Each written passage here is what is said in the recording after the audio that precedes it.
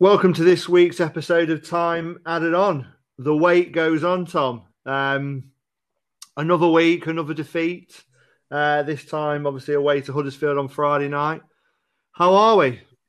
Yeah, all good, all good. Apart from the Apart from football that, again, yeah, yeah, no, all good. Like we said last weekend, you can't let the football get in the way of a good time. But yeah, now obviously the wait goes on. Hopefully, the football can be as good as help us have a better weekend going forward. But in this case, not so much again. yeah. I had a rubbish week last week. I literally had a rubbish week, and I was looking forward to Friday night. I got the beers in the fridge, thinking, right, finish work, footy's on the telly, as I say, beer in the fridge. It's going to be a good night, and I was left thoroughly disappointed. So pretty much summed up my week. Plenty happened over the last week. I think it's fair to say there's definitely a never a dull moment. We've always got plenty to talk about. Another three signings have come in. Obviously, Arter, McKenna, and are we saying this, Tom? We're going to go Ionu,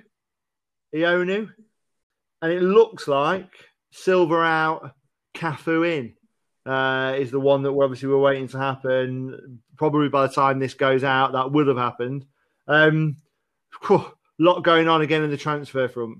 Yeah, obviously, when we finish recording the pod, which we do on Sunday evenings, I think coming up to that Huddersfield game, we thought we knew how the squad would look coming up to it. We knew that there was a couple of murmurs going around, and we certainly knew Forest was still after players, but I weren't quite expecting Arter, McKenna, Iheanacho, and also obviously the potential swap of Thiago Silva and Cafu over this next week as well. There's still a lot happening, and obviously Lamouchi's already said he wants another in that position, which I've banged the drum on enough times already, the winger position. So it sounds like there's certainly at least going to be one more after Cafu.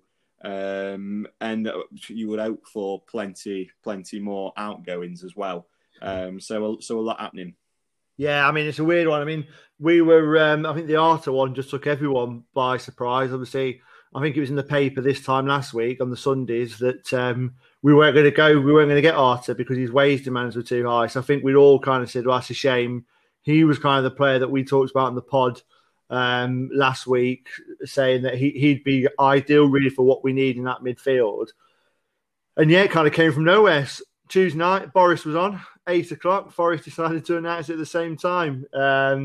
Great signing for me, the Arter one. We'll come on to the Huddersfield game, but I thought he showed in that game what an asset he can be. And McKenna as well, super signing. I'm really pleased, obviously, we've got that over the line. Someone kind of asked us on Twitter in the week in terms of who are we most excited about over the next season? Who do we think is going to be the best signing? And for me, I think McKenna's up there. He will be one of our, if not the best. And I thought he had a really good debut on Friday night. And yeah, the Silver out, Cafu in. I think we all knew that Silver would probably go. Talked about that on the pod. You just got a sense that maybe all of the Portuguese players might exit this summer, but Cafu is just a name that came from nowhere. Joined Olympiacos in the January window, I think, for 400k. Actually played for them yesterday and scored the second goal in a 2-0 win. Defensive midfielder. Surely we're well set, Tom, the defensive midfielder. This, for me, screams business ploy, not necessarily footballing reasons that Cafu's coming in.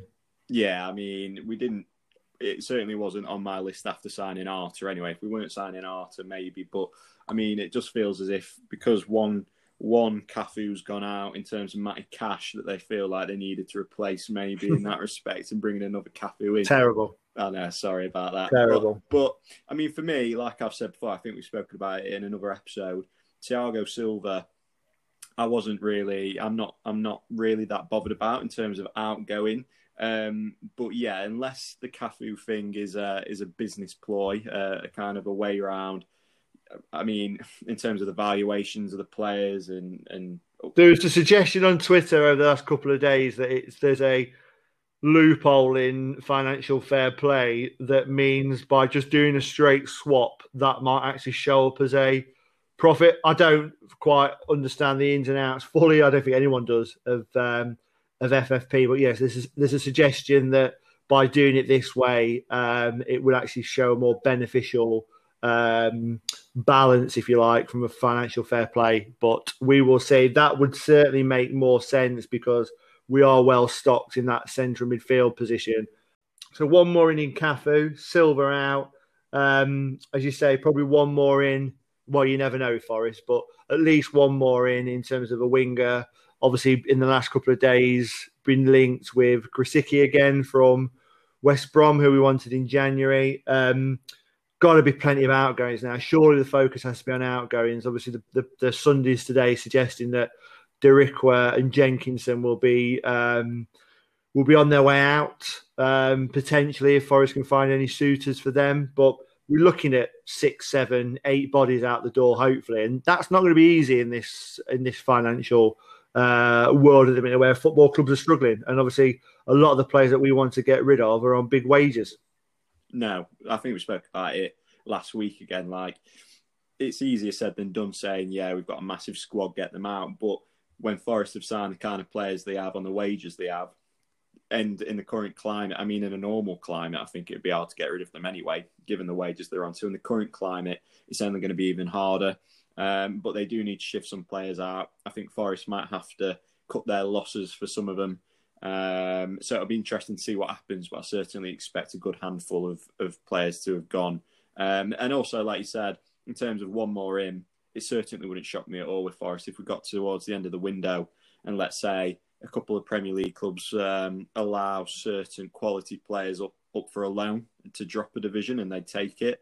I certainly wouldn't be surprised, even though I'm not necessarily sure they need it and should go for it. I wouldn't be surprised if Forest kind of delved in. No, I mean, personally, I look at it now and I go, it's actually, we've talked about the ins and outs of how many transfers we've bought in, but it's refreshing in a way that looks like, hopefully, bar one, our incomings are done well ahead of deadline day, and actually we can focus now on trimming the squad. From that sense, obviously they appear to have done a good job, but yeah, I'd be really reluctant to start adding more bodies. As I say, Cafu coming in, we're already well stocked in defensive midfield, we're well stocked at the back, competition up front. As I say, get the winger in and it's job done. So I really hope we avoid just adding necessary bodies for the sake of it, but you never know. I suppose the other big talking point this week, well, a couple of more talking points. Obviously, the season ticket debate, which we're not going to go into, we'll leave that for other people to talk about. But obviously, the thing that's kind of caused that is obviously the new COVID restrictions. Been an absolute hammer blow to fans, to football fans. Certainly, I maybe it's the optimist in me, but I was really looking forward to getting back in October. Obviously, albeit at reduced capacity, so I think they're expecting circa 8,000, 7,500, 8,000 at the City Ground to start with from a reduced capacity point of view, but it looked like there was light at the end of the tunnel there where fans could start to get back into football grounds and try and obviously experience some of what the usual match day experience was previously. Obviously, there are more important things in life than football, and obviously we have to acknowledge that, but it's a blow, isn't it? Yeah, it's a shame. I mean, obviously, I'm not gonna go into too much detail in terms of the politics around it, but it is a shame. It is, it's a big part of a lot of people's lives. I know, obviously, there are more important things, but to a lot of people, that's their social life. That is their plans on a Saturday. So the fact that that's still no longer going to be able to happen for a little while, it is a shame. And I think it's also, there's a couple of things for me. There's part of it as well where I think it is affecting the games. The games are slightly weird. I look at some of the results this weekend and some of the games that have happened, and I think, would that have happened if there was a huge crowd in there, that kind of thing. And another thing is you look at some of the other countries. I think in Germany, and actually I was watching the F1 today in Russia, and they've got a huge amount of fans going to watch the race. So it is a shame, when you're looking at other countries and the fact that fans are in there and we're in the situation we're in. But, hopefully if we continue in the same, if we continue doing what we can, hopefully it won't be Yeah. too long. Yeah, 100%. And as I say, we do understand to an extent, and obviously there are more important things. But yeah, let's hope that the relevant authorities and the government are obviously talking, because getting fans back into football grounds is going to be a must, if you like, if certain clubs are going to survive. Obviously, certainly outside of the Premier League, match day income is a kind of a lifeblood for a lot of football clubs. So let's fingers crossed that it's sooner rather than later that we can all kind of get back to the match day experience. So on that note, should we Should we talk about Huddersfield? Huddersfield? Do we have to? Should we skip this bit? Yeah, you say talk about the match day experience. I'm not sure I want to talk about the match day experience at the moment. Yeah, well, yeah, at least we can turn the telly off, I suppose. So Huddersfield, 7 changes from Cardiff, obviously 4 debutants. Christie, Embassaw, McKenna, all came in. Art, obviously, being the other debutant, alongside Blackett, Sow, and Taylor all came in. Yates, Lolly Graben dropped to the bench. I think there was obviously significant absentees within that squad, with Jenkinson, Ribeiro, and Figueiredo all out of the 18 completely. Were you surprised that he made the changes he did? Did you get the feeling of last chance saloon from Sabri? Yeah, I have to say, it came as a bit of a whirlwind to me. I was having a drink in a socially distanced bar near the Olympic Park, and actually, when I came back to watch the match, saw even though I had seen the team, I don't think it really gone in properly. And when I saw the team news and obviously Sky talking about it, it was a bit of a surprise. But look, Forest have signed 12 players. They signed a few last week. I think it was a bit of a roll of the dice for Sabri. Some of the changes, though, when I made my team prediction / really just what I wanted, I was I was on the same page in terms of dropping certain players, that's for sure. So I get why it's a bit of a roll in the dice, because it was full of a lot of new faces. But at the end of the day, Forest have signed a whole heap of new faces. So if they're not going to play, what's the point? So, yeah, and I think it's fair to say, obviously, players like Embassaw has been in there a couple of weeks now. Christie had a full week training.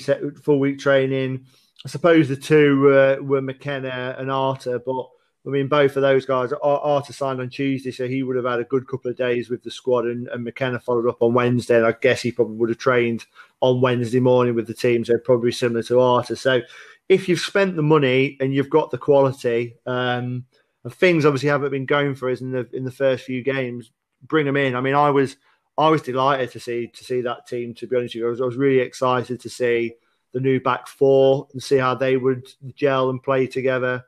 I thought the midfield, bringing Sambasau back in as well, thought was an interesting move. Obviously, he's not even been around the squad for the first few games, so to bring him in was a real plus point. Huddersfield should have been down to 10 after 45 seconds. Terrible tackle, Tom. Yeah, it was an awful tackle very early on. I mean, I thought this is Forest looking it. I thought Harry Arter, you've just sacked him. I must admit, I thought he's out for some time here. It was he was in pain. It was a horrible tackle. Yeah, everyone's chuffed to bits. We've signed Arter, and then first game in, bam, see you later. But luckily, hard as nails, mate. And hard as nails, and he got back up after a little bit of pain that he had. Some suggestion that would have been lined up. There was a bit of bad blood between the players in the previous encounter, apparently. So some suggestion that the first encounter was going to be a no holes barred kind of tackle. So it definitely 45 seconds. They should have gone down to 10. I think we have to kind of caveat that, and I think the Sky Boys caveated that as well. Obviously, half time, full time on Friday. Sambasau was probably lucky to stay on the pitch and make it to half time. Yeah, 100%. I mean, the thing is that Sambasau is good at what he does. He'll make smart fouls. I mean, he's in there to be a bit of a nuisance and break things up.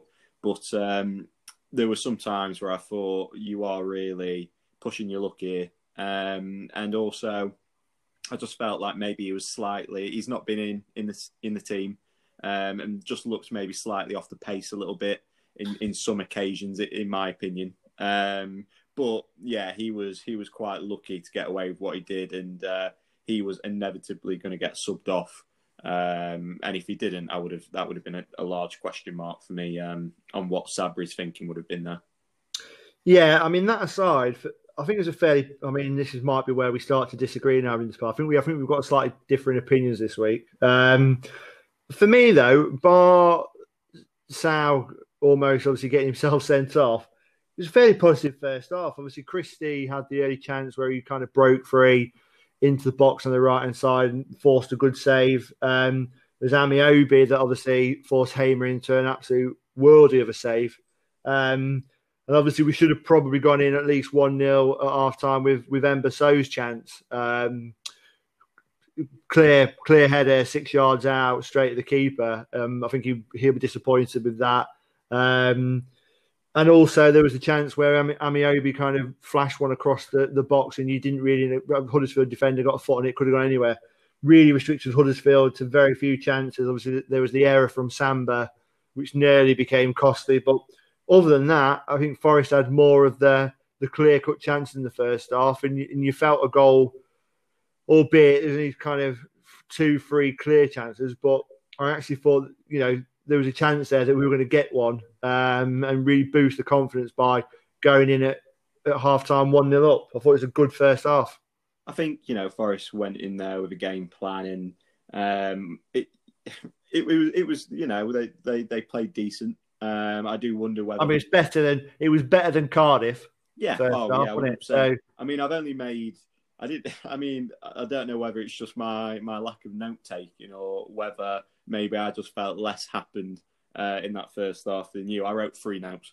I wrote 17th minute, McKenna bursts forward, Amiobi gets the ball, trickle through, great shot. I think you spoke about that there. Yeah. I think, McKenna was superb for me, best Forest player on the pitch by a country mile, in my opinion. But Amiobi had a fantastic shot which got saved. Another one, there was one in the middle of these, which I'll come on to in a minute, because I don't know whether you'll agree or disagree. 46th, I wrote great header from So, from a corner and a great save. And then 35th, I wrote Blackett really out of position, not looked promising. so I mean... Only on the 35th you wrote that? Yeah, I know, wow. I think that confirms there was a lack of note-taking. But yeah, I think Forest had a decent first half. I wondered whether if Huddersfield took the game to them a bit more, whether they would have looked as not good, as solid or as unthreatened as they did. Because I think that's why we saw the second half took a bit of a turn. Well, yeah, I mean, we're going into that half time. As I say, I was quite happy. I say when I say positive, as I say, I'm benchmarking that versus QPR and Cardiff. So I wouldn't say we were on fire by any stretch of the imagination, but there was definite positives there. Bearing in mind, as I say, 4 debutants, 7 changes. You worry about the lack of cohesion in the team when that happens. And I think actually probably for the first 5-10, the defence did look a bit shaky as they were just trying to feel each other for out and obviously just work out where they need to be. I think once as the half grew, I think as a team, they kind of progressed. As I say, we did have 2 or 3 real golden chances to get that first goal of the season. I can't believe it. But I still can't believe we haven't scored. September goal of the month is going to be an absolute cracker. But yeah, and you go into half time, and I was thinking, just capitalise on that, come out and really, have a second half like we had against Cardiff. Have a second half like we had once we went 1-0 down to QPR and really go for it, because I genuinely thought that if we went for it in that second half, you could see it was the game was there for Forest to win. It was the 3 points. I wouldn't say they were on a plate because obviously they still had to work for it, but I feel like if they applied the same amount of pressure as they did the week before, that was really for me. And I don't know what was said at half time because they were awful second half. They were absolutely terrible second half. I mean, I think if we'd still have been playing now, we wouldn't have scored. It's a bit of a worry, Tom. Yeah, I mean, I've been trying to wonder where I could put this opinion in during this whole time, to be fair. And I can put it in at any time, because what epitomised it for me was, not only did I think Scott McKenna was one of the highlights because he looked solid at the back, in my opinion, but also, and you might disagree again, but I felt like when he got on the ball, he was kind of the only player when he got on the ball that was actually really pushing forward, which sounds really odd for a centre back. You might think I'm going mentally, but when I was watching the game, I felt like he was making strides forward, but then, you know, he would pass forward, but there weren't many options for him. There wasn't a lot of movement. And then another thing for me was, there was some reactions to some of the changes that Lamouchi made, in terms of when Sabri was throwing instructions onto the pitch that got a few raised eyebrows. I think. Yeah, Harry Arter didn't quite have a clue what the message was being passed on to him from Lewis Graben. The interesting one, which I kind of caught out of the corner of my eye when I must admit I was opening another beer because it was that bad. I needed another beer. And when Freeman came off, he was fuming. I mean, he had to be pulled away from the bench by Dawson. He was not happy with coming off. And that's what I mean in terms of the frustration levels, the confusion, whether the message isn't coming across in terms of the way that we want to play, the system, etc., or just purely the frustration at the start that we've had and the lack of just being able to get the break or get a goal. But you can sense it across the whole team now that the longer this run goes on, obviously it's kind of setting in now, and they need to break that. It's not even a hangover anymore. We've used the word hangover far too much now in the previous 3 episodes. It's gone well beyond that now. And you can just see it written across all of their faces. Even when the camera pans to Graben sitting on the bench, I mean, yes, he's going to be pissed off because he's been dropped, but even when he came on, he just looked frustrated and angry already, not even kicked a ball. And as I say, the things like the frustration that Freeman showed when he was being subbed, the confusion that Harry Arter appeared to have shown, that's also a bit of a concern. Yeah, it's a massive concern. I mean, obviously, what we have got to caveat is that we don't know what's being said and what the actual thoughts and opinions are, because some of these players might be like, oh, you know, their face is maybe telling a different story to what they're thinking. But my concern, speaking from experience there, Tom. Well, yeah, I mean, I don't know what's going on with my face half the time, but my concern is, it's not like you can go, this is the frustration of a bunch of players that have played for him for a season already and went through that end of season last season. The players that are showing the biggest kind of concerning vibes are the players he's actually just signed, and the players that have only been under him for a few weeks that are already seemingly, I'll say, question or have at least doubts or annoyances about kind of the way that we're going about things. And that's a massive concern, because usually what you would hope is, with Forest signing so many new players, is that it kind of, it's a fresh start. It's a fresh new way of looking at things. There's a new positive vibe around the club to have another go at it. But seemingly it looks as if these players are already incredibly frustrated after only a few games, and that is something which is Sabri's going to need to turn around, and very, very, and when I say very quickly, I'm talking if he has the next game. I think the setup was disappointing on Friday night again. So we looked at the team, and obviously we said it was a bold team. I mean, what I would say is that starting with 3 defensive midfielders, although Harry Arter can play a little bit more further forward as he tried to a little bit on Friday night as well. But 3 midfielders who are going to be play fairly deep. It didn't help again. We talked last week about there being a real gap from midfield to the forward players, and that was the lack of a link. And I say it'll take time. You know, Arter only signed on Tuesday night, so as the team and the squad gel, hopefully that cohesion will get better. But going with a 3-man defensive centre midfield that didn't help us on Friday. No, and I think we had obviously a bit of a disagreement on WhatsApp in terms of how annoyed I was about obviously him taking off my fave Lyle Taylor for a straight swap with Lewis Grabban. And the reason that wasn't because I didn't want Lewis Grabban on, and it wasn't even because I really, really wanted to see Lyle Taylor stay on the pitch, even though I did. It was more because Lyle Taylor didn't have anything to work off, and I think what we actually needed was maybe someone alongside him, and they could have worked together. But yeah, it was just like I've said already. It didn't matter what team he picked, but if the approach to the game didn't change, then that inevitably was going to end in disappointment, and it did. We said that he just had to go for it. The clock is running. The clock is running down, regardless of whether people want that to happen or not. It is. That's you don't have to be a genius to work that out. The clock is quickly running down, and he should have gone for it. And I just didn't feel like we did. I've got a couple of positives. I want to end this section on a couple of positives, but should we just do one more slight negative? And I say slight negative. It's probably the one player when we were chatting on WhatsApp throughout the game on Friday night. And I'm disappointed, really, because I thought he had a really good debut. Well, I thought he had a really steady debut against QPR, but Tyler Blackett did not have his best game on Friday.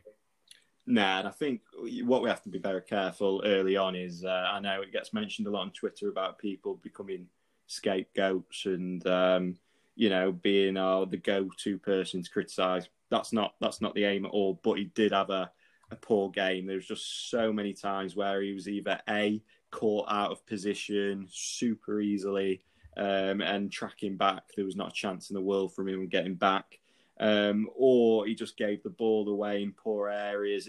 It was a real poor performance, and I think it raises even more question marks as to the future of Ribeiro for me. What I don't think's done much wrong, but I know as his critics, we've spoken about it before, and obviously the new kind of left-sided centre back.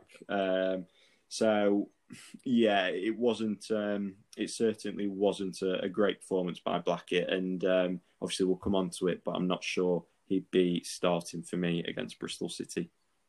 No, it wasn't his best night. As I say, I thought his debut against QPR was relatively steady. I thought he was good in that game, so I'll give him the benefit of the doubt. Bad night at the office. There wasn't many that came out of that game anyway with having a great night at the office. So we'll just put that one down to a poor night. But yeah, certainly moving forward, we're going to need to expect a lot more in that left back position. And obviously now he's got further competition for that spot. It looks as though Ribeiro will probably be exiting before the end of the window. So it's really his shirt to try and hold on to now, and they'll be hoping to keep it for Bristol City next week as well. Let's end then with a couple of positives. I thought there's three players, two in particular, but three for me, alongside Amiobi, but the three of the back four,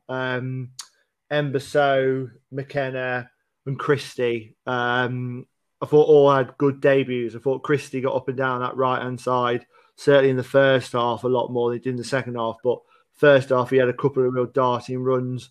And I think a really, real improvement on what we've seen in the first few games. And that's no slight, obviously, on Jordan Gabriel is obviously learning his trade. But, Cyrus Christie's been there, done it, obviously won promotion with Fulham last year. And I think it was just, you could see that in his performance that he kind of slotted in there. And I thought he had a really good debut.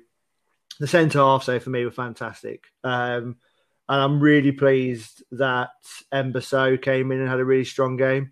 We had a rocky, nervous, probably first 5 or 10 minutes, as I touched on earlier in the episode, where they were just trying to find their feet, the pair of them together. But I thought he was brilliant. And him and McKenna, I really liked the way they carried the ball out from the back. They were really positive with it, always looking to play it first, but not afraid of hitting it long if needs be, just to clear the danger. And as I say, I think McKenna for me is going to be the signing of the summer. I thought he looked a class above. Real strong lads, won almost all of his aerial duels that he had. yeah, those two I'm really excited to see how they kind of blossom as a partnership over the coming weeks.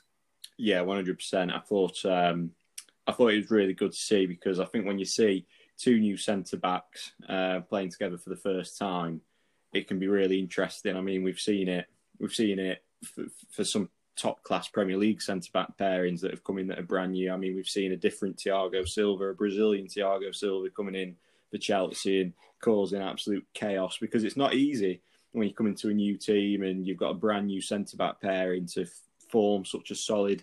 It doesn't matter how good you are, to form such a solid pairing straight from the off. But I really liked what they had to offer, because they're different, but that they seem to read each other very well. And like you said, they carried the ball forward nicely.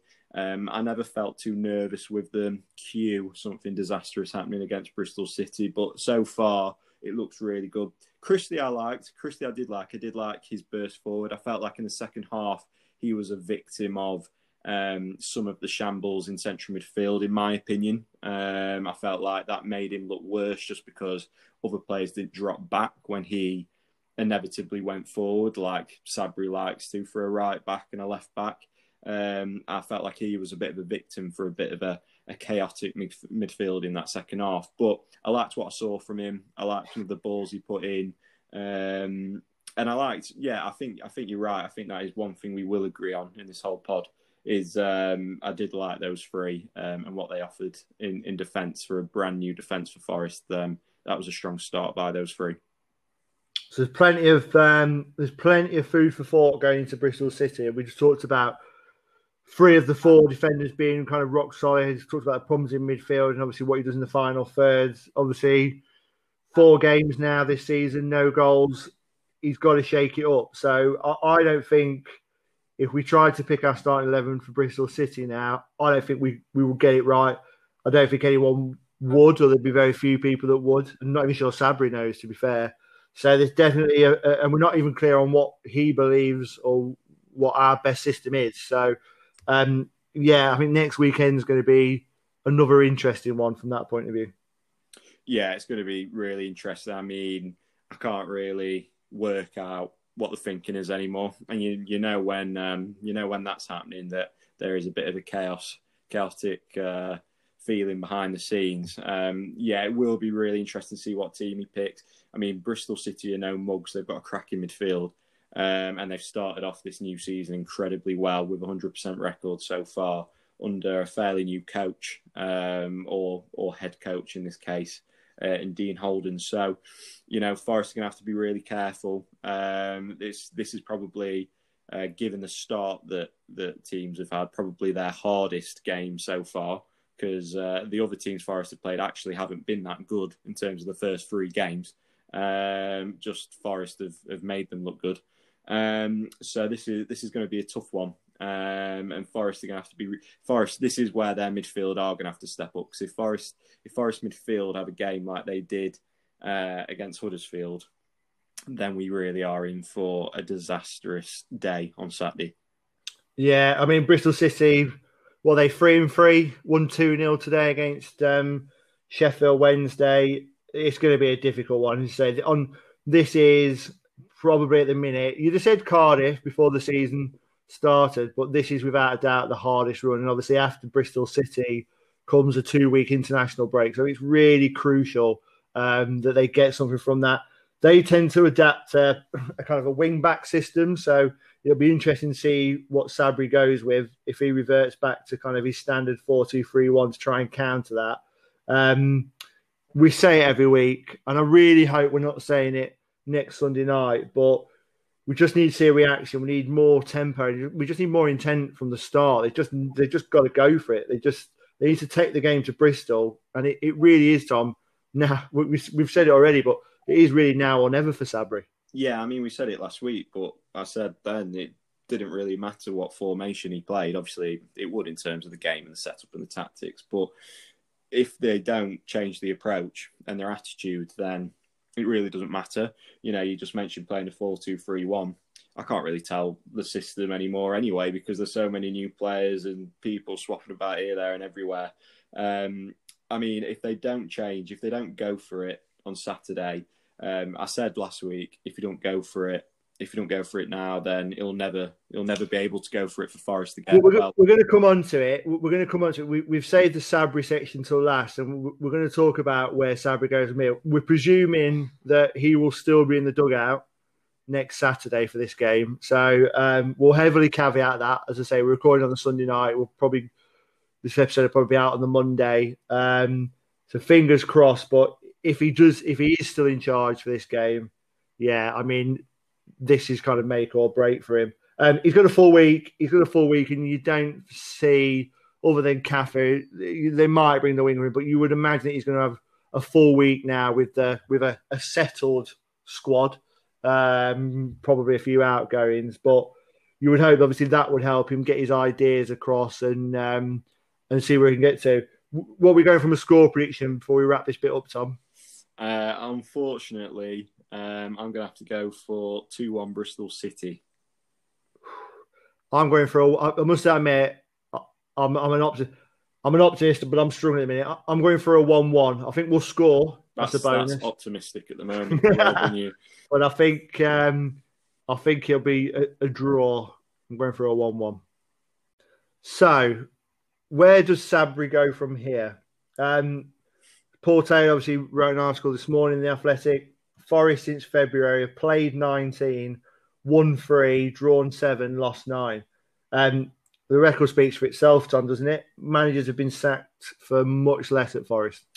Yeah, but I think that's the thing. I think when we're talking about Sabri, we can't just look at the last 3 league games and Barnsley because essentially, because the pre-season has been so short, you do kind of have to then look at the aftermath of the lockdown period, as well included within these last set of results. And then even before lockdown, you think of the Millwall at home game, the big period in early Feb where you had the massive, incredible win against Leeds, and then you just mess it up, and then you go to West Brom and you nick a point, and then you mess it up again, and you just look at since Feb.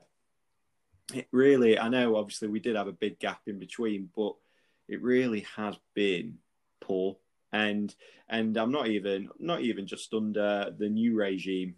Managers under previous owners would have been gone far quicker within the current record. Obviously, you have to take into account COVID, and you have to take into account that Forest were still going for a playoff place, and at one point we thought automatics maybe potentially. Well, we're thinking automatics after we beat Leeds, but yeah. But so obviously you have to take that into account as to the reason why he didn't go sooner. But unfortunately for him, that means that his expiry date this season will inevitably be shorter than others. And that is just the sorry truth of it, unfortunately.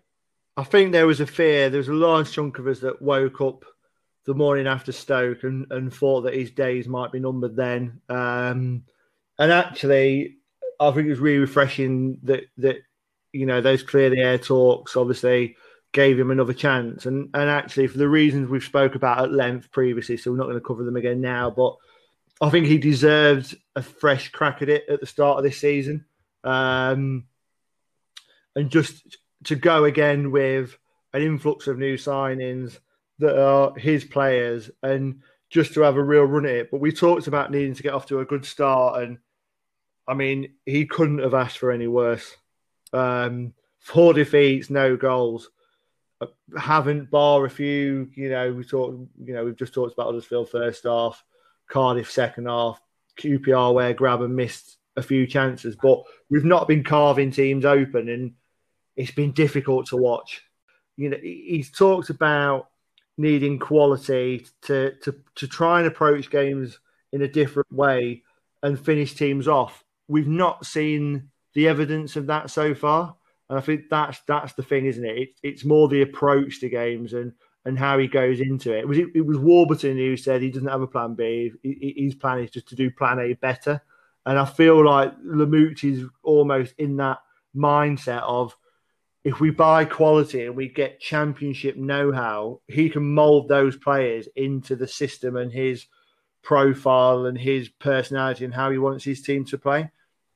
Yeah, And I think there's more to that. Is almost we buy that quality, which enables us to have depth within the squad, but it also allows us to have that know-how of how to go at teams and really go on the front foot. You can't just buy good players and just expect them to kind of mold them into your way of thinking. I don't think. I think you buy these quality players, and that then gives you another gear. I gave Sabri. I mean, Sabri's system works perfectly for 2/3 of the season last year.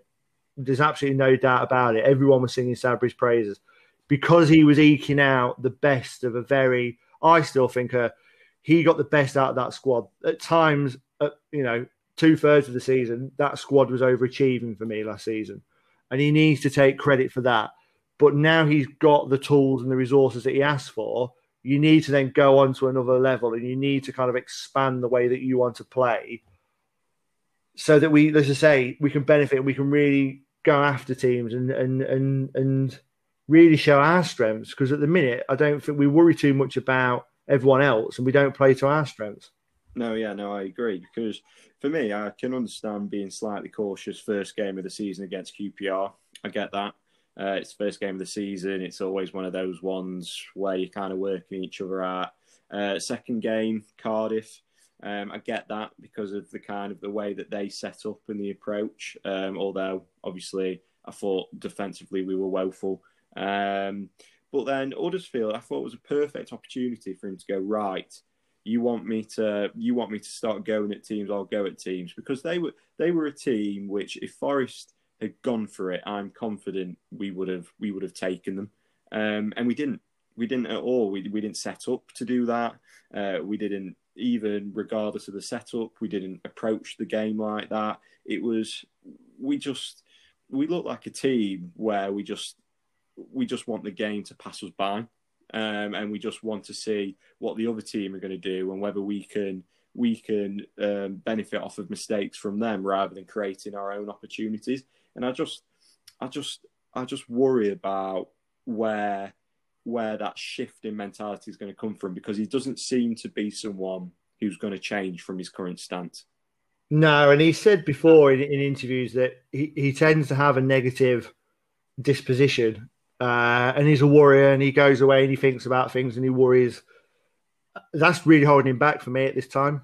Being a worrier is fine up to a point, but when you've had the season how you've just ended last season, your players will want you to stand up and show that you can take things a bit more, you can approach things slightly differently, you've got a plan of attack and you know exactly how you're going to be more successful this season. And I just wonder whether the players saw him come back a little bit dishevelled and a little bit concerned, and just he's not showing the power and the respect that he needs to after a disastrous end. And as a leader, that's what you want. As a group of players, that's what you want to see from your manager. You want to see someone come in and take the ball by the horns and show that level of leadership. I think it's been said and noted that obviously he didn't speak to any of the players following that Stoke game. They all left the City ground on that night, and he didn't talk to a single one of them until pre-season, which I don't know if that would have gone down well or not. How much interaction they would have wanted with him anyway over that time. But to end that season the way it did, probably could have done with a more personal touch, which then may have eked into this season. We're speculating, but there's definitely, it's not a happy ship. He's been backed on with players that, and we have to take it on face value because he said this. And I know there are people out there that are still adamant that Sabri's not the master of the kind of the transfer destiny, if you will, but he's been backed with the players that he wanted and the quantity as well that he wanted. He said last week he's not surprised at the number of players that they brought in because he felt like they needed it. That adds a lot of pressure, Tom, because your Scott McKenna's, your Embassos, your Arters, they're not cheap. So that obviously automatically, you can't fault the board for backing him, but that obviously adds more pressure as well. Oh, 100%. We know, regardless of, and I think certain people are correct up to a point with regards to, he's not necessarily the main man dealing with things, but in most football clubs, the manager isn't anymore. That's just modern day football, right? But he's certainly involved in the board and will, as Billy used to say, advise and recommend. I'm sure he's certainly done that. And we know that because we know that he did want Tyler Blackett. He's got Tyler Blackett. We know he wanted Luke Freeman. He's got Luke Freeman. We know he wanted Lyle Taylor. He's got Lyle Taylor. And the list could go on. So he's got those players. So the fact that he continues not to get results only means more pressure. And there'll certainly be other managers that would look at that squad and look at some of the signings Forest have made and they go, do you know what? I think I could do something there. But it certainly doesn't help Sabry's case because he is a man that has got everything he wanted. Not only the playing staff, but his coaching staff. His coaching staff, yeah. And so, really, like I think I've said it already, but the club have gone, right, well, you haven't got an excuse, so show us results, and he's yet to show them. So, he really doesn't have a lot that he can point the finger at apart from himself at the moment. No, we can talk all day about the quantity of signings, but I don't think the quality of those signings can be questioned. I think I look at it and on paper, and obviously we have to say the game is not played on paper, but on paper, that squad is one of the best squads now that we have had for quite some time. Look, I think I'm in the minority. We can give your viewpoint. I think I'm in the minority. I'm still very much in the Sabry in camp. Case for his defence would be that, look, the number of signings we have made has been extreme. We've had, over the past 2 or 3 weeks, there have been so many in. We've talked about 3 signings in last week alone. He's not had the time to work with them. We've talked about his game plan all along. Nothing's changed. He's talked about how he wants to play in a different way. Well, look, now he's got the players in. Now's the time to prove it. But he needs that time with them on the training ground. And look, I talked about a couple of weeks ago, giving him at least 10 games till the end of October. He's not going to get 10 games. If results carry on the way they are and, it's loss after loss after loss, he's not going to see 10 games in. But I would certainly give him the benefit of the doubt at the minute. I really hope he picks up a win against Bristol City. I want to see a good win against Bristol City, go into the international break, have 2 weeks working with that squad on the training pitch, hopefully a few departures, get the winger he wants, and then really kick on and start afresh with a new team after that international break. Because, tactically, we talked about how I believe he had that squad last season overachieving. Tactically, he's got the nous, and the blueprint he had for last season was spot on. If he can work with that squad, show a little bit more attack mindedness going forward and show some real intent, but just work with that group and get them a cohesive unit, all singing from the same hymn sheet, I think it could work, and I still hope it works. And I've still got every hope that it will work for Sabry. He just needs to learn. He needs to learn quick. Yeah, I think look, I'm gonna bring an opinion in from the opposite side. No Forest fan though is the first thing I'll caveat, and I know that you know this, but no Forest fan wants Sabry to get sacked. If he was getting results, we'd all be happy as Larry, and we wouldn't even be talking about it. But unfortunately, that's the game. And he's not. He knows that. He knows that because he said that in his interviews after the game. He knows that if he sits there, he can have the best squad in the world. But if he's not sitting there and getting results, that's the football manager's job. So he knows that the if he continues the way he's going, then ultimately it will end in his sacking. Yeah, and he's not been getting results since Feb. I know there's a gap to consider in there, but he's not been getting results since Feb. So it has to be looked at and it has to be spoken about as well. One thing I would say, you spoke about the fact that he's brought in a whole heap of signings and he's going to need time. Well, he keeps on alluding in his interviews that what he wanted was signings that knew the league because he knew he didn't have a lot of time. So then why the hell did he want 12? is one thing I question. It makes no sense. You want players that know the league, but you want 12 signings and they're going to take time to adjust. So that doesn't make sense to me. You either want 12 signings and you know you've got time, or you know you've not got a lot of time. So you add top quality and you work with the squad that you have that nearly got you in the playoffs in the first place, which is not what he's done. He's ripped that up. So that doesn't make a lot of sense to me. And I think the other thing that a lot of people have a problem with, and we've already spoken about it, is the fact that they can't see a change in approach and they can't see a change in tactics. They can't see a change in the way that he's going to do things. And if we could see that, then I think people would be happy as Larry to keep him. But we can't see that at the moment. So that is, he's going to face critics. And that's a big part as a manager. You know, if you aren't getting results in the current way you approach things, you're going to need to look at a different way of doing things. And he doesn't seem to be able to do that. And if people can't see a change, well, then the personnel's going to have to change. And I think we know, you know, I don't want Sabri to go. But unfortunately, for me, obviously, we've said this a couple of times, we're recording on the Sunday, he could already be gone by the time Bristol... Well, that was going to be it. My next question was going to be, how long to give him? Is Bristol City a must win? I think there was a few of us that felt, waking up yesterday morning, I was almost refreshing Twitter every 15 minutes, expecting the corner flag to be up. And as you've just touched on again there's nothing to say that by the time this episode comes out on the Monday, that might come Monday morning. But if it doesn't, and he gets another week, is Bristol City a must win, or is there more of a long-term view from the board, given the amount of signings that he's had in? I think he's got Bristol City, and then you've got the international break. For me, I'd be surprised if that's not their thinking. I think they'll look at it and they'll go, right, you've got Bristol City. Part of me already thinks that if it's not 3 points, even if you got a draw, they've probably already started looking at other options. We know how they work. We know how quickly he took the job after Martin O'Neill. So I think he might have Bristol City. And then they'll have a bit of a couple of weeks to get someone else in and work with the current squad. That's the way I see it.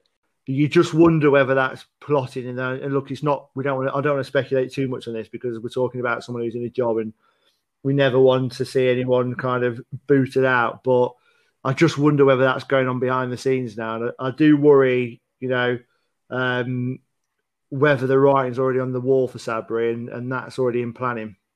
Yeah, I think for me, I'd be surprised at any professional football club, to be fair, if you're even slightly considering changing coach, you would write up a shortlist, and I'm sure they're making noises for certain individuals, and you know, he doesn't have long, unfortunately. Like I said, the expiry date is coming round. I hope he can turn it around, because, you know, we liked what he did last season up to a point.